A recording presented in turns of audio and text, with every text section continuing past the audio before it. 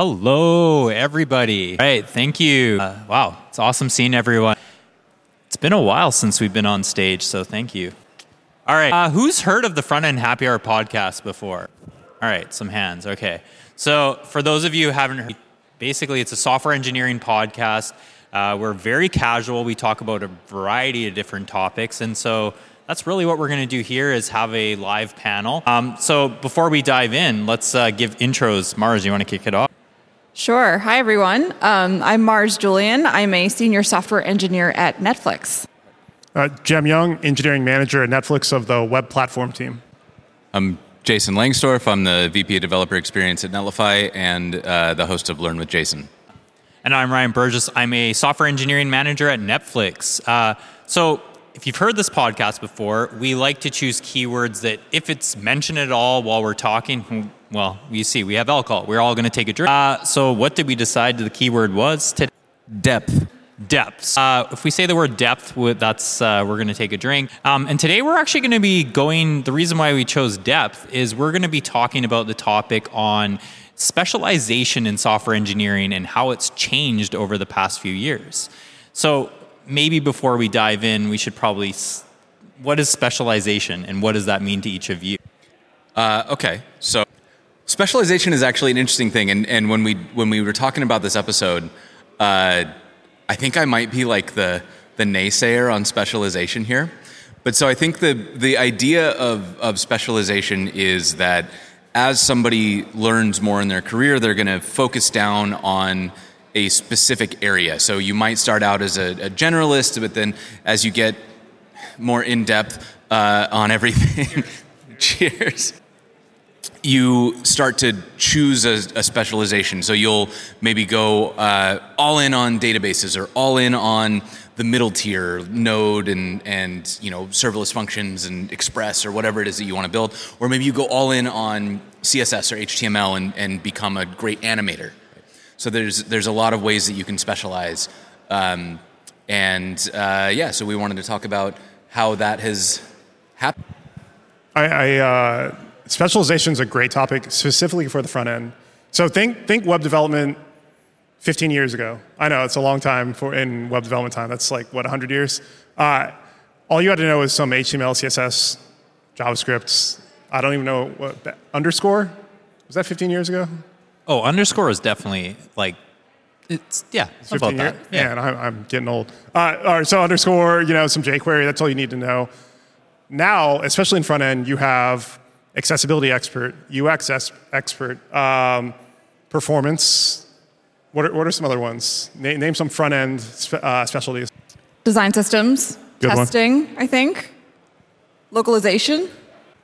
Yeah, I mean, I think you covered them all. I'm lost for examples. I think for me, specialization, it has broadened in the front end, but even in all engineering. I don't think it's just specific to the front end. Like you mentioned even performance. I mean, that could be front end, but that could also be back end or distributed systems. That could be, a little more on the platform side.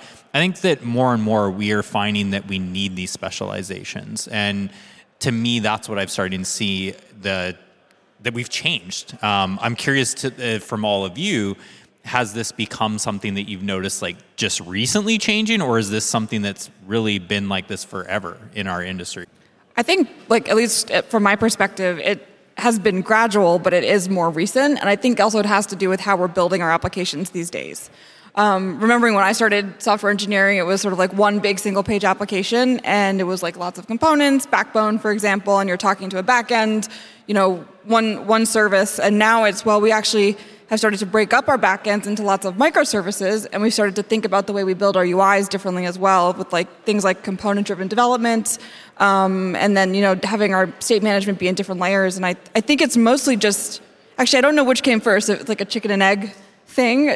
Did we specialize first and then we started building things differently, or did we start building things differently and then people started to specialize in those topics to make them more robust so that every layer of what we're building is pretty stable? It's been coming a long time. It's the nature of progress, right? So I don't need to know how the BIOS on my computer works anymore because that's all been obfuscated away on a nice platform. I don't need to know exactly how to deploy a server to AWS because that's been obfuscated away from me. that's the nature of progress. That's the nature of what human development and software development is. So it's natural that there's two ends, and Jason, I know I'm going to steal some of your thunder. There's increased specialization on one side, and there's decreased specialization on the other. And the fact is, as software engineers, we are moving towards one or the other. You may not know it, but you are moving towards more of a generalist. You know how to use tools that do a lot of work for you. Or you may be a specialist. So performance is a good one that I always like to go back to. To the point now where you say, hey, Jem, it's nice to meet you. I am a front-end engineer. I'm like, cool. What do you do? Front-end. That doesn't mean much anymore because that's such a broad field, and you could be an expert at WebSockets or accessibility or user experience or something like that. That's increased specialization. And Jason, I know you have thoughts on this, so. I feel like we needed to get to that because you started off by saying I'm not for this. Yeah, I think Jem has soundly stolen my thunder, but. But I think the thing that's been really interesting for me in watching since, I've been building websites for about 20 years now, and what I saw at the beginning was, as you said, it was just HTML and CSS and like a little bit of JavaScript, call it DHTML. Oh man, no! Right? I feel like we should be drinking to that. DHTML. You know what? Gross. Just pour one out for DHTML, right? Like, but so we had.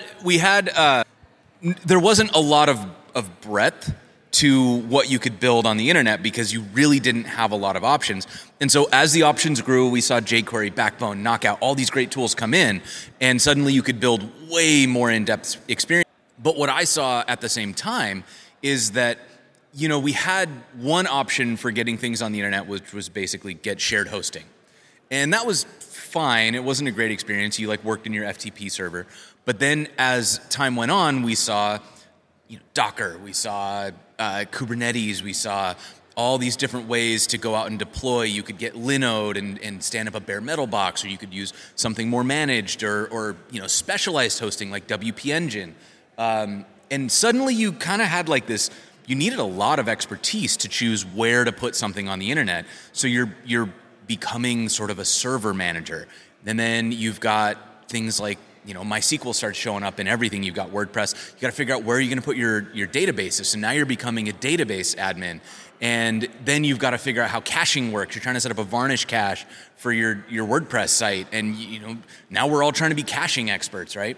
And so that sort of specialization was really complicated. But we've seen what I would say is almost a de-specialization where all of those tools are becoming commoditized. If you go out there and you ship a pretty much any of the modern front-end tooling, you go Netlify, Cloudflare, Vercel, whatever, the cache is there, your serverless deployment is there. You never have to learn any of those things. And so now a generalist is actually capable of building some really, really in-depth and complicated tooling because I don't have to think about how a database works. I just need to access the data. I don't need to think about how things are served. I just need to define a serverless function, and it'll deploy globally for me. I don't need to think about how caching works because the CDN's already there. And so I can use that general front-end skill set and skip over a whole lot of really, really challenging specializations that allow me to build a lot more. So that's where my naysayer comes in, is I actually think an average web developer is capable of building a whole lot more than an average developer would have been capable of 10 years ago. No, I think that makes a ton of sense, actually. Even something you talked about deployment, and that is a big one, or even how to manage a database. All that kind of stuff is complex, right? But there's another thing that you hit on that kind of got me thinking is we had the jQuery, Knockout, Backbone, and even as I think of those frameworks, they started to take a lot of that heavy lifting off of you too. Knockout to me was one of those ones where two-way data binding just took place. And that was huge. You would have had to do all that extra work in vanilla JavaScript or jQuery, and here you have something taking that away. You just don't have to think about it as much. And I get to your point, is you're not having to worry about all those little details anymore. So that's a fair point. The only thing I was maybe going to hammer on a bit there too was what happens when you have to debug some of those systems, the deployment, something's not working, or that performance, that caching layer is not working. What do you do at that point? that can be a problem. So here's what I would say is, like, who here has been doing this long enough that you've set up and managed your own cache? Right? I'm seeing some hands. So I don't know what y'all did when your cache went bad, but what I did is I turned it off and turned it on again. And I hoped for the best. Right? That always works. and this was really the problem, is like, I even when I was a specialist, I had no idea how this stuff worked. And so when I go and I use an automated CDN, I trust that the people who run that CDN definitely know more about it than I do. And so, like, when I need to debug it, I'll be honest, I haven't needed to. Like, I need to debug my own database calls, or if I start writing my own cache headers, I'm going to get myself into trouble. But typically, if I trust the people who run these services and just follow their defaults, I haven't hit, like, a caching problem in years. Like, it's wonderful, right? I was like, you know what? You're smarter than me. I'm going to do what you tell me. And poof, whole category of problems disappeared from my life. And I think that's the part that I think is such a game changer, is that, now you don't have to go out and hire a world-class cache specialist. You just hire the platform as a service that already hired those world-class specialists, and they spend their entire, like, all 2,080 hours a year, those people are working on making caching as good as possible, so that I never, ever, ever. Which should be a huge benefit for specialization. Okay, all right. Well, no, Jason, I like a lot what you were saying about sort of like even specialists can be generalists, especially with a lot of tools. Any developer can now do like a larger breadth of things than they might have been able to do before. But on the flip side, too, I think that even specialists, like the maintainers of these very specialized tools themselves have an element of generalism to them, because they have to sort of understand the boundaries between what they're building and the rest of the world, as well as the different use cases that they're building it for. So maybe you've converted me now to someone who's also a little bit of a naysayer on the specialism train, in terms of, I think everyone has to have an element of being able to do many things. But, breadth first and then maybe depth later. So my problem with a generalist is you can't be a senior generalist. Like, so Whoa. Yeah, no. No. You can't be a senior generalist? I don't think you'd be a good senior generalist. So we're hiring managers. We hire people. When you're thinking about the composition of your team, are you thinking, I need someone who is a generalist if you're hiring someone senior? Or are you like, I need this specific set of skills and this specific expertise that would round out my team? So, I mean, anecdotally, I was a principal generalist. And so I think that there are definitely cases for everything, right? And one of the things that I've noticed is at Netlify, we have hired principal specialists who have world-class knowledge in one thing, and we've also hired like generalists, principal level generalists, whose job is to look holistically at what's happening within the system and help us spot patterns that, their huge array of knowledge and past experience allows them to spot things that a specialist might miss because they're so zoned in on one area of responsibility. So I agree with you in general, though, that it is very challenging, I think, to become a generalist at that. Like, if you get hired at a big company, as companies get bigger, they necessarily specialize. So I think the caveat that I would apply is I was a principal generalist at a 20-person, right? And so that is I don't know if it would make sense for me to get hired at a 500 or 800 person company as a generalist, because they probably have a more specific problem than, hey, come in and look around and see what's going on, right? Or like they do, but like one of those. It's not like every team needs a principal general. I think also to answer that question, I would say it really depends on the team that you're hiring for. What I've seen, I don't know about you all, but companies are forming more and more specialized teams over time. So like platform teams, infrastructure teams, a specific microservice team, a design system team, like what I work on. And I think, there it's very hard to hire a generalist, but sometimes when you're in a product world or a product team or, some other team that's maybe more of a conglomerate of skills, like, having a generalist role is applicable and probably very valuable for. So something you said, it makes sense, and I like this. This is a healthy. the size of the company does matter about specialist versus generalist. Absolutely. Like I'm not going to pick a big tech company as a generalist. Like I'm going to have a very specific role there and a very specific stack and a very specific set of skill set. I think the challenge is when I say you can't be a senior generalist is even you, principal generalists, as you're self-proclaimed, you have depth in a lot of things. Cheers. Cheers. Like, Jason, I know you, we've been friends for a while.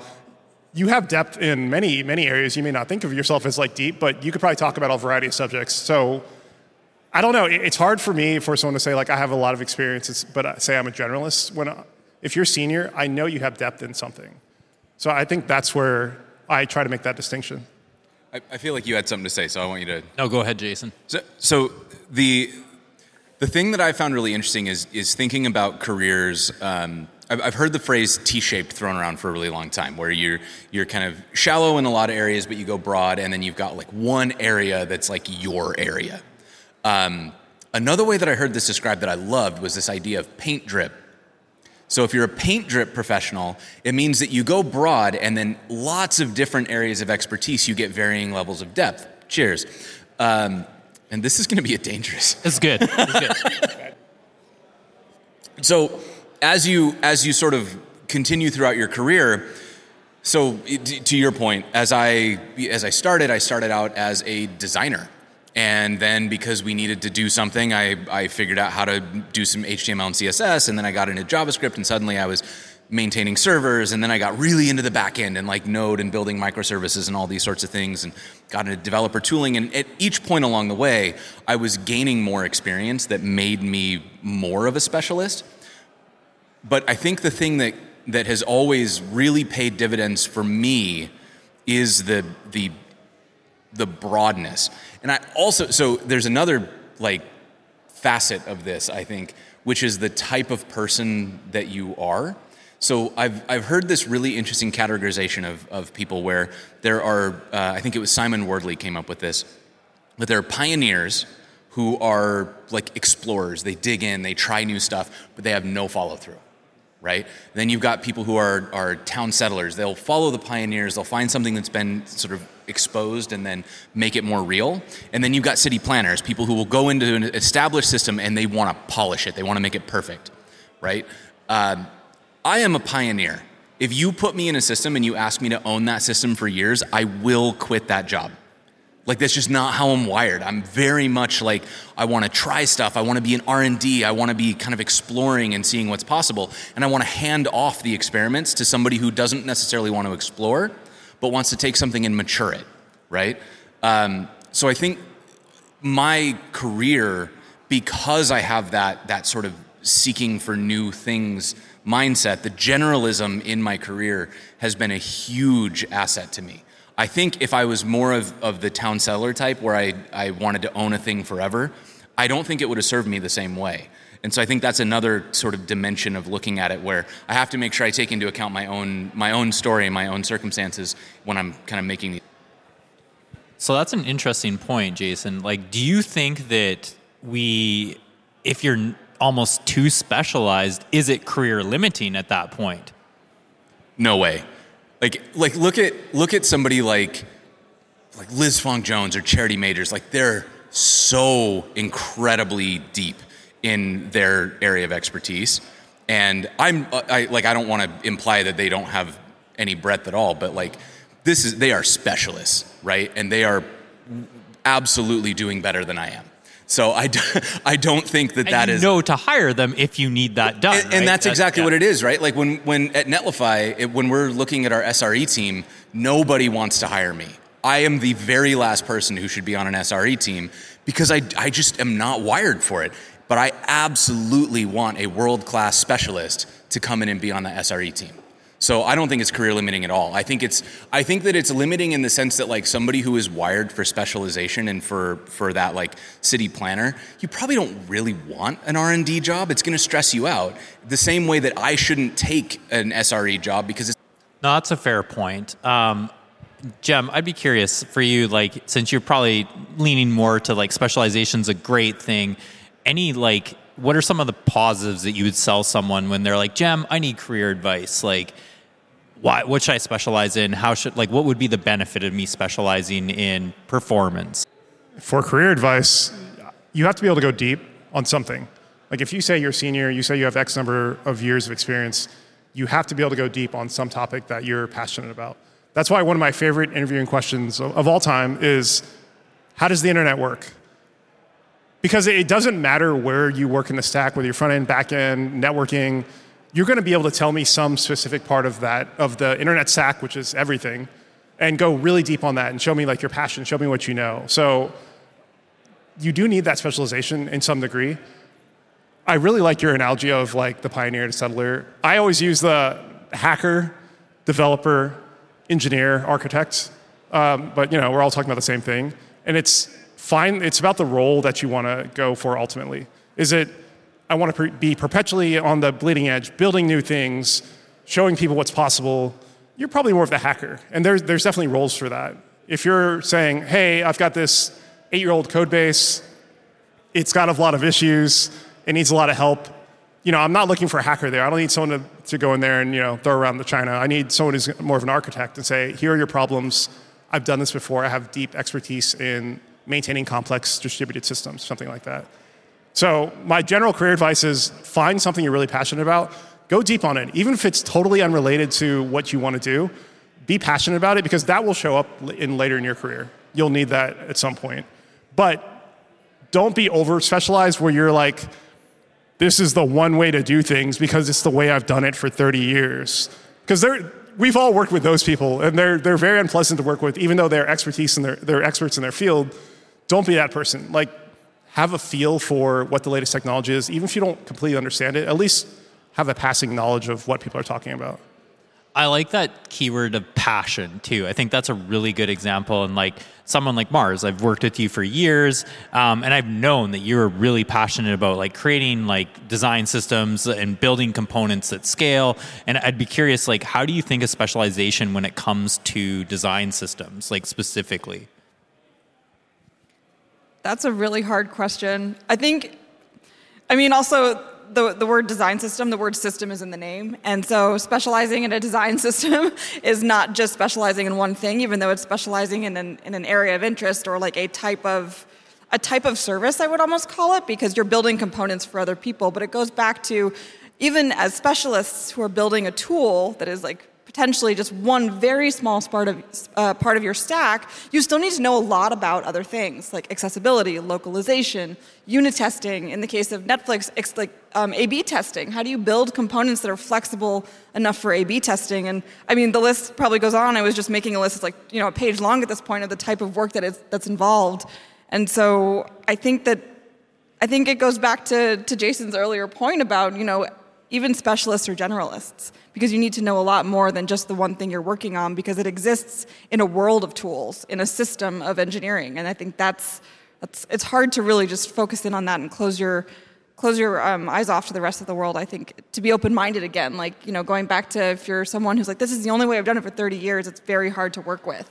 So just keeping an open mind, even when you are very passionate about something, can also not only open your mind to other things, but make what you're working on even better, I think. Yeah, I just a little self-plug here. I was just the keynote speaker at All Things Open this last week, and the topic of that keynote was seeking and wandering, and this idea that when you have to specialize because you have to practice, right? In order to do anything well, you've got to be willing to put work in and really go after like what are the finer details, where's the true expertise here. But you can only gain expertise in something that you know exists. And so you also have to do some wandering around and looking at what else is out there, because otherwise, as you said, you end up that person who's like 30 years down the line and Scott Hanselman just said, do you have 30 years experience, or do you have the same year of experience 30 times? And that is a really resonant phrase, because you can definitely see folks who sort of settle into a groove and they're not really learning more.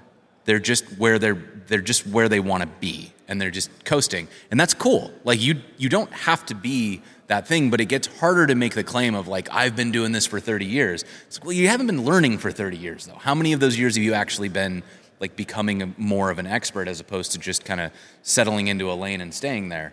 But yeah, I think that you need, as you said, like there's got to be that combination of both, where you're trying to get better at the things that you're already good at and trying to see what else is out there so that you make sure you don't get yourself locked. I think that's really well said too. And I think that, I mean, we're talking about front end, right? Front end has constantly changed, drastically changed all the time. It's evolving, things are changing. And I think if you did things the way 5 years ago or even 10 years ago, if you continued down that path, it's probably pretty limiting, right? Like we've solved for other things that have come up, things scale better.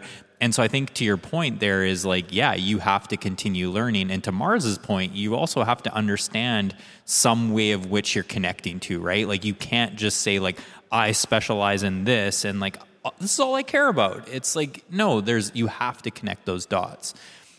Now, that being said, I want to go back to the job point because like, so one, we said it's not limiting, but I do feel like being a specialist, you have to know like how to find those right jobs. Like, right? You're not that person, Jason, that everyone's necessarily always just like, that's the guy who does performance. But how do you find jobs or know that this is the right job for you? Like when you're a specialist? I don't know. You looking for a job? No, I think when you're so I think part of it is recognizing when you have developed a specialized expertise. I think that I speak to a lot of people who are really deep experts who don't believe that. So somebody who has been, making CSS and SVG animations for years, there is a market for that. People really do want beautiful animations and performant animations on their homepages because we see them all the time. And whenever a company drops a really dope animation, it's all that Twitter talks about for like a week and a half, right? And so there's definitely a huge market for that. And Lynn Fisher, who won the personal website of the year, if you look at, give it up for Lynn Fisher. But if you look at her work, you can see very clearly. I don't know that Lynn would describe herself as an expert, right? And so I don't want to pick on Lynn. So let's talk about somebody, somebody who's like really into the database space or really into some other, performance or something like that. If you are a specialist and you're looking for that specialist role, you have to first internalize that you are in fact an expert and like be willing to accept that and then go seek those roles specifically. Because if you're an expert and you're like, well, I'm just looking for like a little bit of everything, you're actually going to struggle on the interviews if all of your depth is here. Sorry, cheers. Cheers. It's been a while. If everything is in one category, but you're applying for a generalist role or presenting yourself as a generalist, so I do a little bit of everything. When you get asked questions out of your specialization, you're going to struggle in that interview in a way that you would really shine if you said, I am a database specialist. And then they're going to ask you about it. You're going to light up. You're going to talk about it and just like blow somebody away in the interview because that's the thing you said you're good at. So I think that's a big part of it as a specialist is you have to be willing to own that specialty. I really like that a lot. One, obviously applying to that role, but even if you were in maybe not the senior of senior roles, Jem, in the generalist, but if you were going for that role, it's also even just highlighting that in the interview in some way of like, I care a lot about CSS. I'm that person who just dives deep into CSS, or I care about whatever it is, like databases, and you're highlighting that for them too, so that they really see that shine and evaluate on that. So I really like that, is like even just calling that out in the end. I would be curious too of like, you touched on CSS and like SVG animations. And I'm going to call out on Twitter as oftentimes I'll see people say like, you have to know JavaScript. In the front end world, you cannot be, just specialize in HTML or CSS. What are your thoughts on that one? If you didn't know JavaScript, is that okay? I know several people who are full-time employed who don't really know JavaScript. So I think my personal stance is, it is fun to learn everything, and therefore you should try to learn a little bit of everything. That's sort of my driving ethos. However, I don't think it's necessary. I think it will make things more challenging because the more avenues you cut off, the more difficult it is to find something that's a good match because the shapes get more specific, right? And if you make yourself a very specific shape of developer, you have to wait for a company that not only values your skill set exactly and nothing outside of it, but also has a role open, and also is a company you want to work for, and also is at a budget that you want to work, right? So it starts to really limit your options. But I've watched people do it. Like, there are several people in my network who just don't write JavaScript at all, and they're gainfully employed. They do great. But there's not a ton of them. Not, like, comparatively, far more people who have been a little bit more general in the baseline of their skills have been able to find work. You said it well. The more specialized you get and the more expertise you get, the harder it is to find a role that's going to fit you exactly, and the harder it is to find that company that's going to fit that exact role. And generally, the more specialized you are, the more specific the company, and probably the larger the company. A startup of 20 people is going to need a principal generalist. You're going to touch a little bit of everything: database, back-end, front-end, networking, security. But a large company, you're going to be very, very, very, very deep into a specific area.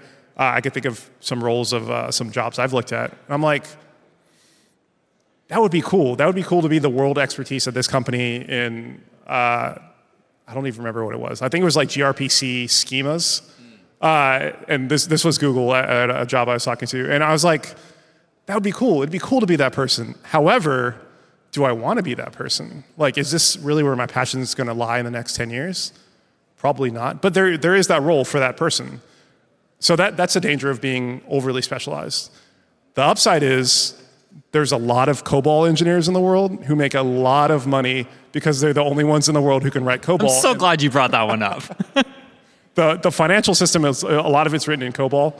Nobody writes COBOL anymore. So these people have job security, till whenever, till they pass, and they'll have to do a migration, and then you'll have to hire a migration expert and all that sort of thing. So that's the upside of being a specialist is once you're world renowned as that person, you can get paid a lot of money. But your roles you're going to be very limited. Your career is probably going to be more on one trajectory. So you really have to know what you want to do before you say, I'm going to become a specialist in this area. I like it. That's a good point. The Cobalt one, though, like, do you want to be doing that forever? No, probably not. And also, to your point, the migration piece is like eventually those things migrate off of it. And so I think you still need some depth. Like, you can't just be, I only pay attention to this. Cheers. I didn't catch that one. So I think you just brought up COBOL, and I actually think that's a really important thing to call out because COBOL is a great specialization because it's so ingrained in the industry, right? If you over-specialize on something that isn't ingrained like that, like if somebody out there is trying to become like the world NFT specialist, that was such a good idea 6 months ago, and it's a little bit more challenging now, right? And so it should be something that is going to have a little bit more, it's like proven longevity before you specialize, because otherwise you're putting all your eggs in a lot of in a pretty new basket, and it doesn't have legs yet. You don't know if it's going to live beyond next year, the next fad cycle. Which even to the like JavaScript ecosystem of frameworks, we've always said like know JavaScript, know the fundamentals, because the frameworks do come and go.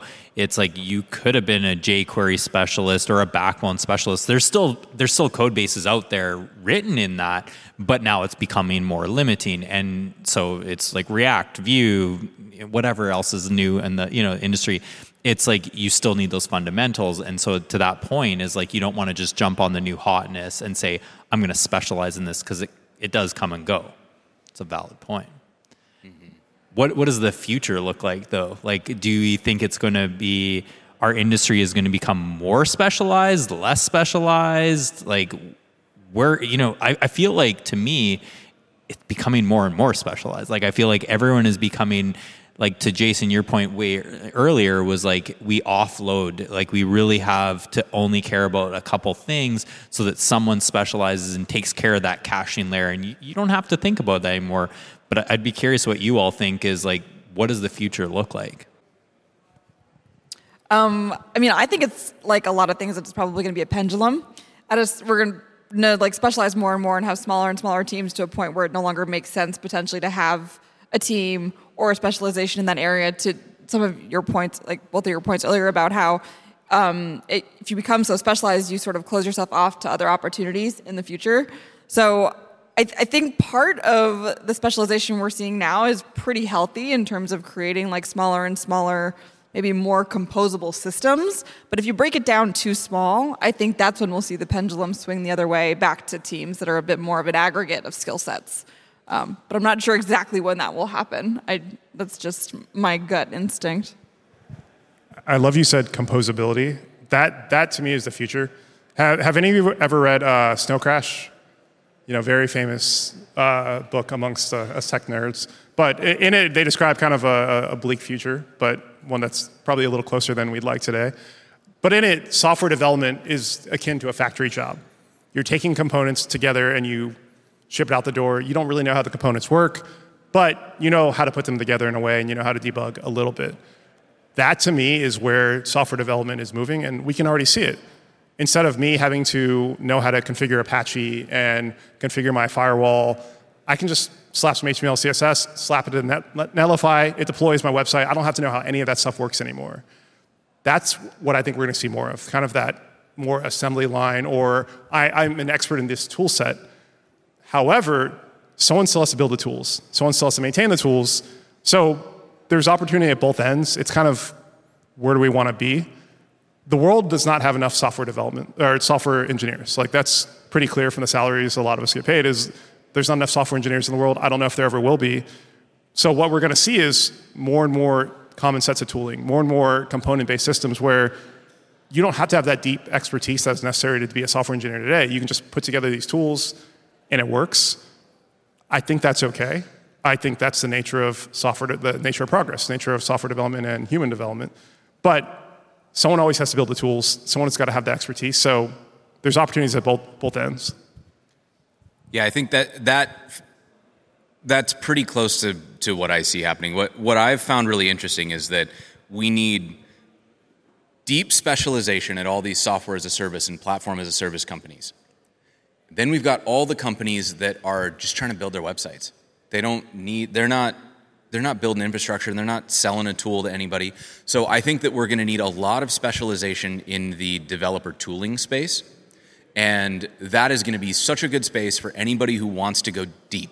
If you want to be a world-class specialist, start looking at that. Like, be the one who's figuring out the best tools to make for developers. And then if you want to be more of a generalist, be one of the people who builds websites. Join a marketing team. Join an agency. Work on a fashion brand or an e-commerce brand where you're just going to be working on the storefront, because that's going to let you be so broad. You get to work with the design systems, with the JavaScript framework. You get to do the CSS, do the animation, all these cool things. You get to plug in the APIs, but you don't have to necessarily go build the APIs. Maybe you write a little, middleware. Maybe you're writing some edge functions, but you're not necessarily like digging deep into the microservices. And I think that there's a lot. The gradient here is pretty broad. I think you're going to find companies that are pretty web native they're going to have a ton of composed APIs. Composability, I think, is absolutely what's coming next, right? Everything is becoming composable. We just use APIs, plug everything together. So some teams are going to be doing slightly more advanced versions of that, where you use 5 or 6 or 15 different platform software as a service, and you're wiring all those together with a little bit of Node and whatever that is, and then that's what you bring onto the front end, and you get to do all the front end stuff with it, and that's super fun, super general. And then there's the people who will build those 15 services, and that is real narrow. You're an SRE, you're a database specialist, performance specialist, whatever it is. And I think, to me, that's really exciting, because it means that you don't necessarily have to choose. You just have to know where to look for the type of work that you find most energy. I love that you said the part about developer tools too, because I think that you're enabling more of this, how do you build at scale and all that too, is Netlify is a great example where it's it just makes it easier for people, and that's amazing. But when you're in some large companies, they're having organizations that are literally thinking about this. Like I'm part of Netflix's productivity engineering space. We build tools for our deployments, our like builds, or even in production, like what are metrics on that? How are things looking? And all those things just take that load off of people so that they can do their like A/B tests. Like we do a ton of that at Netflix, or build their feature and get that out the door. And so I do actually see us going more and more in that direction. And I love that you called that out, is like there's companies that exist because of this and will continue to exist.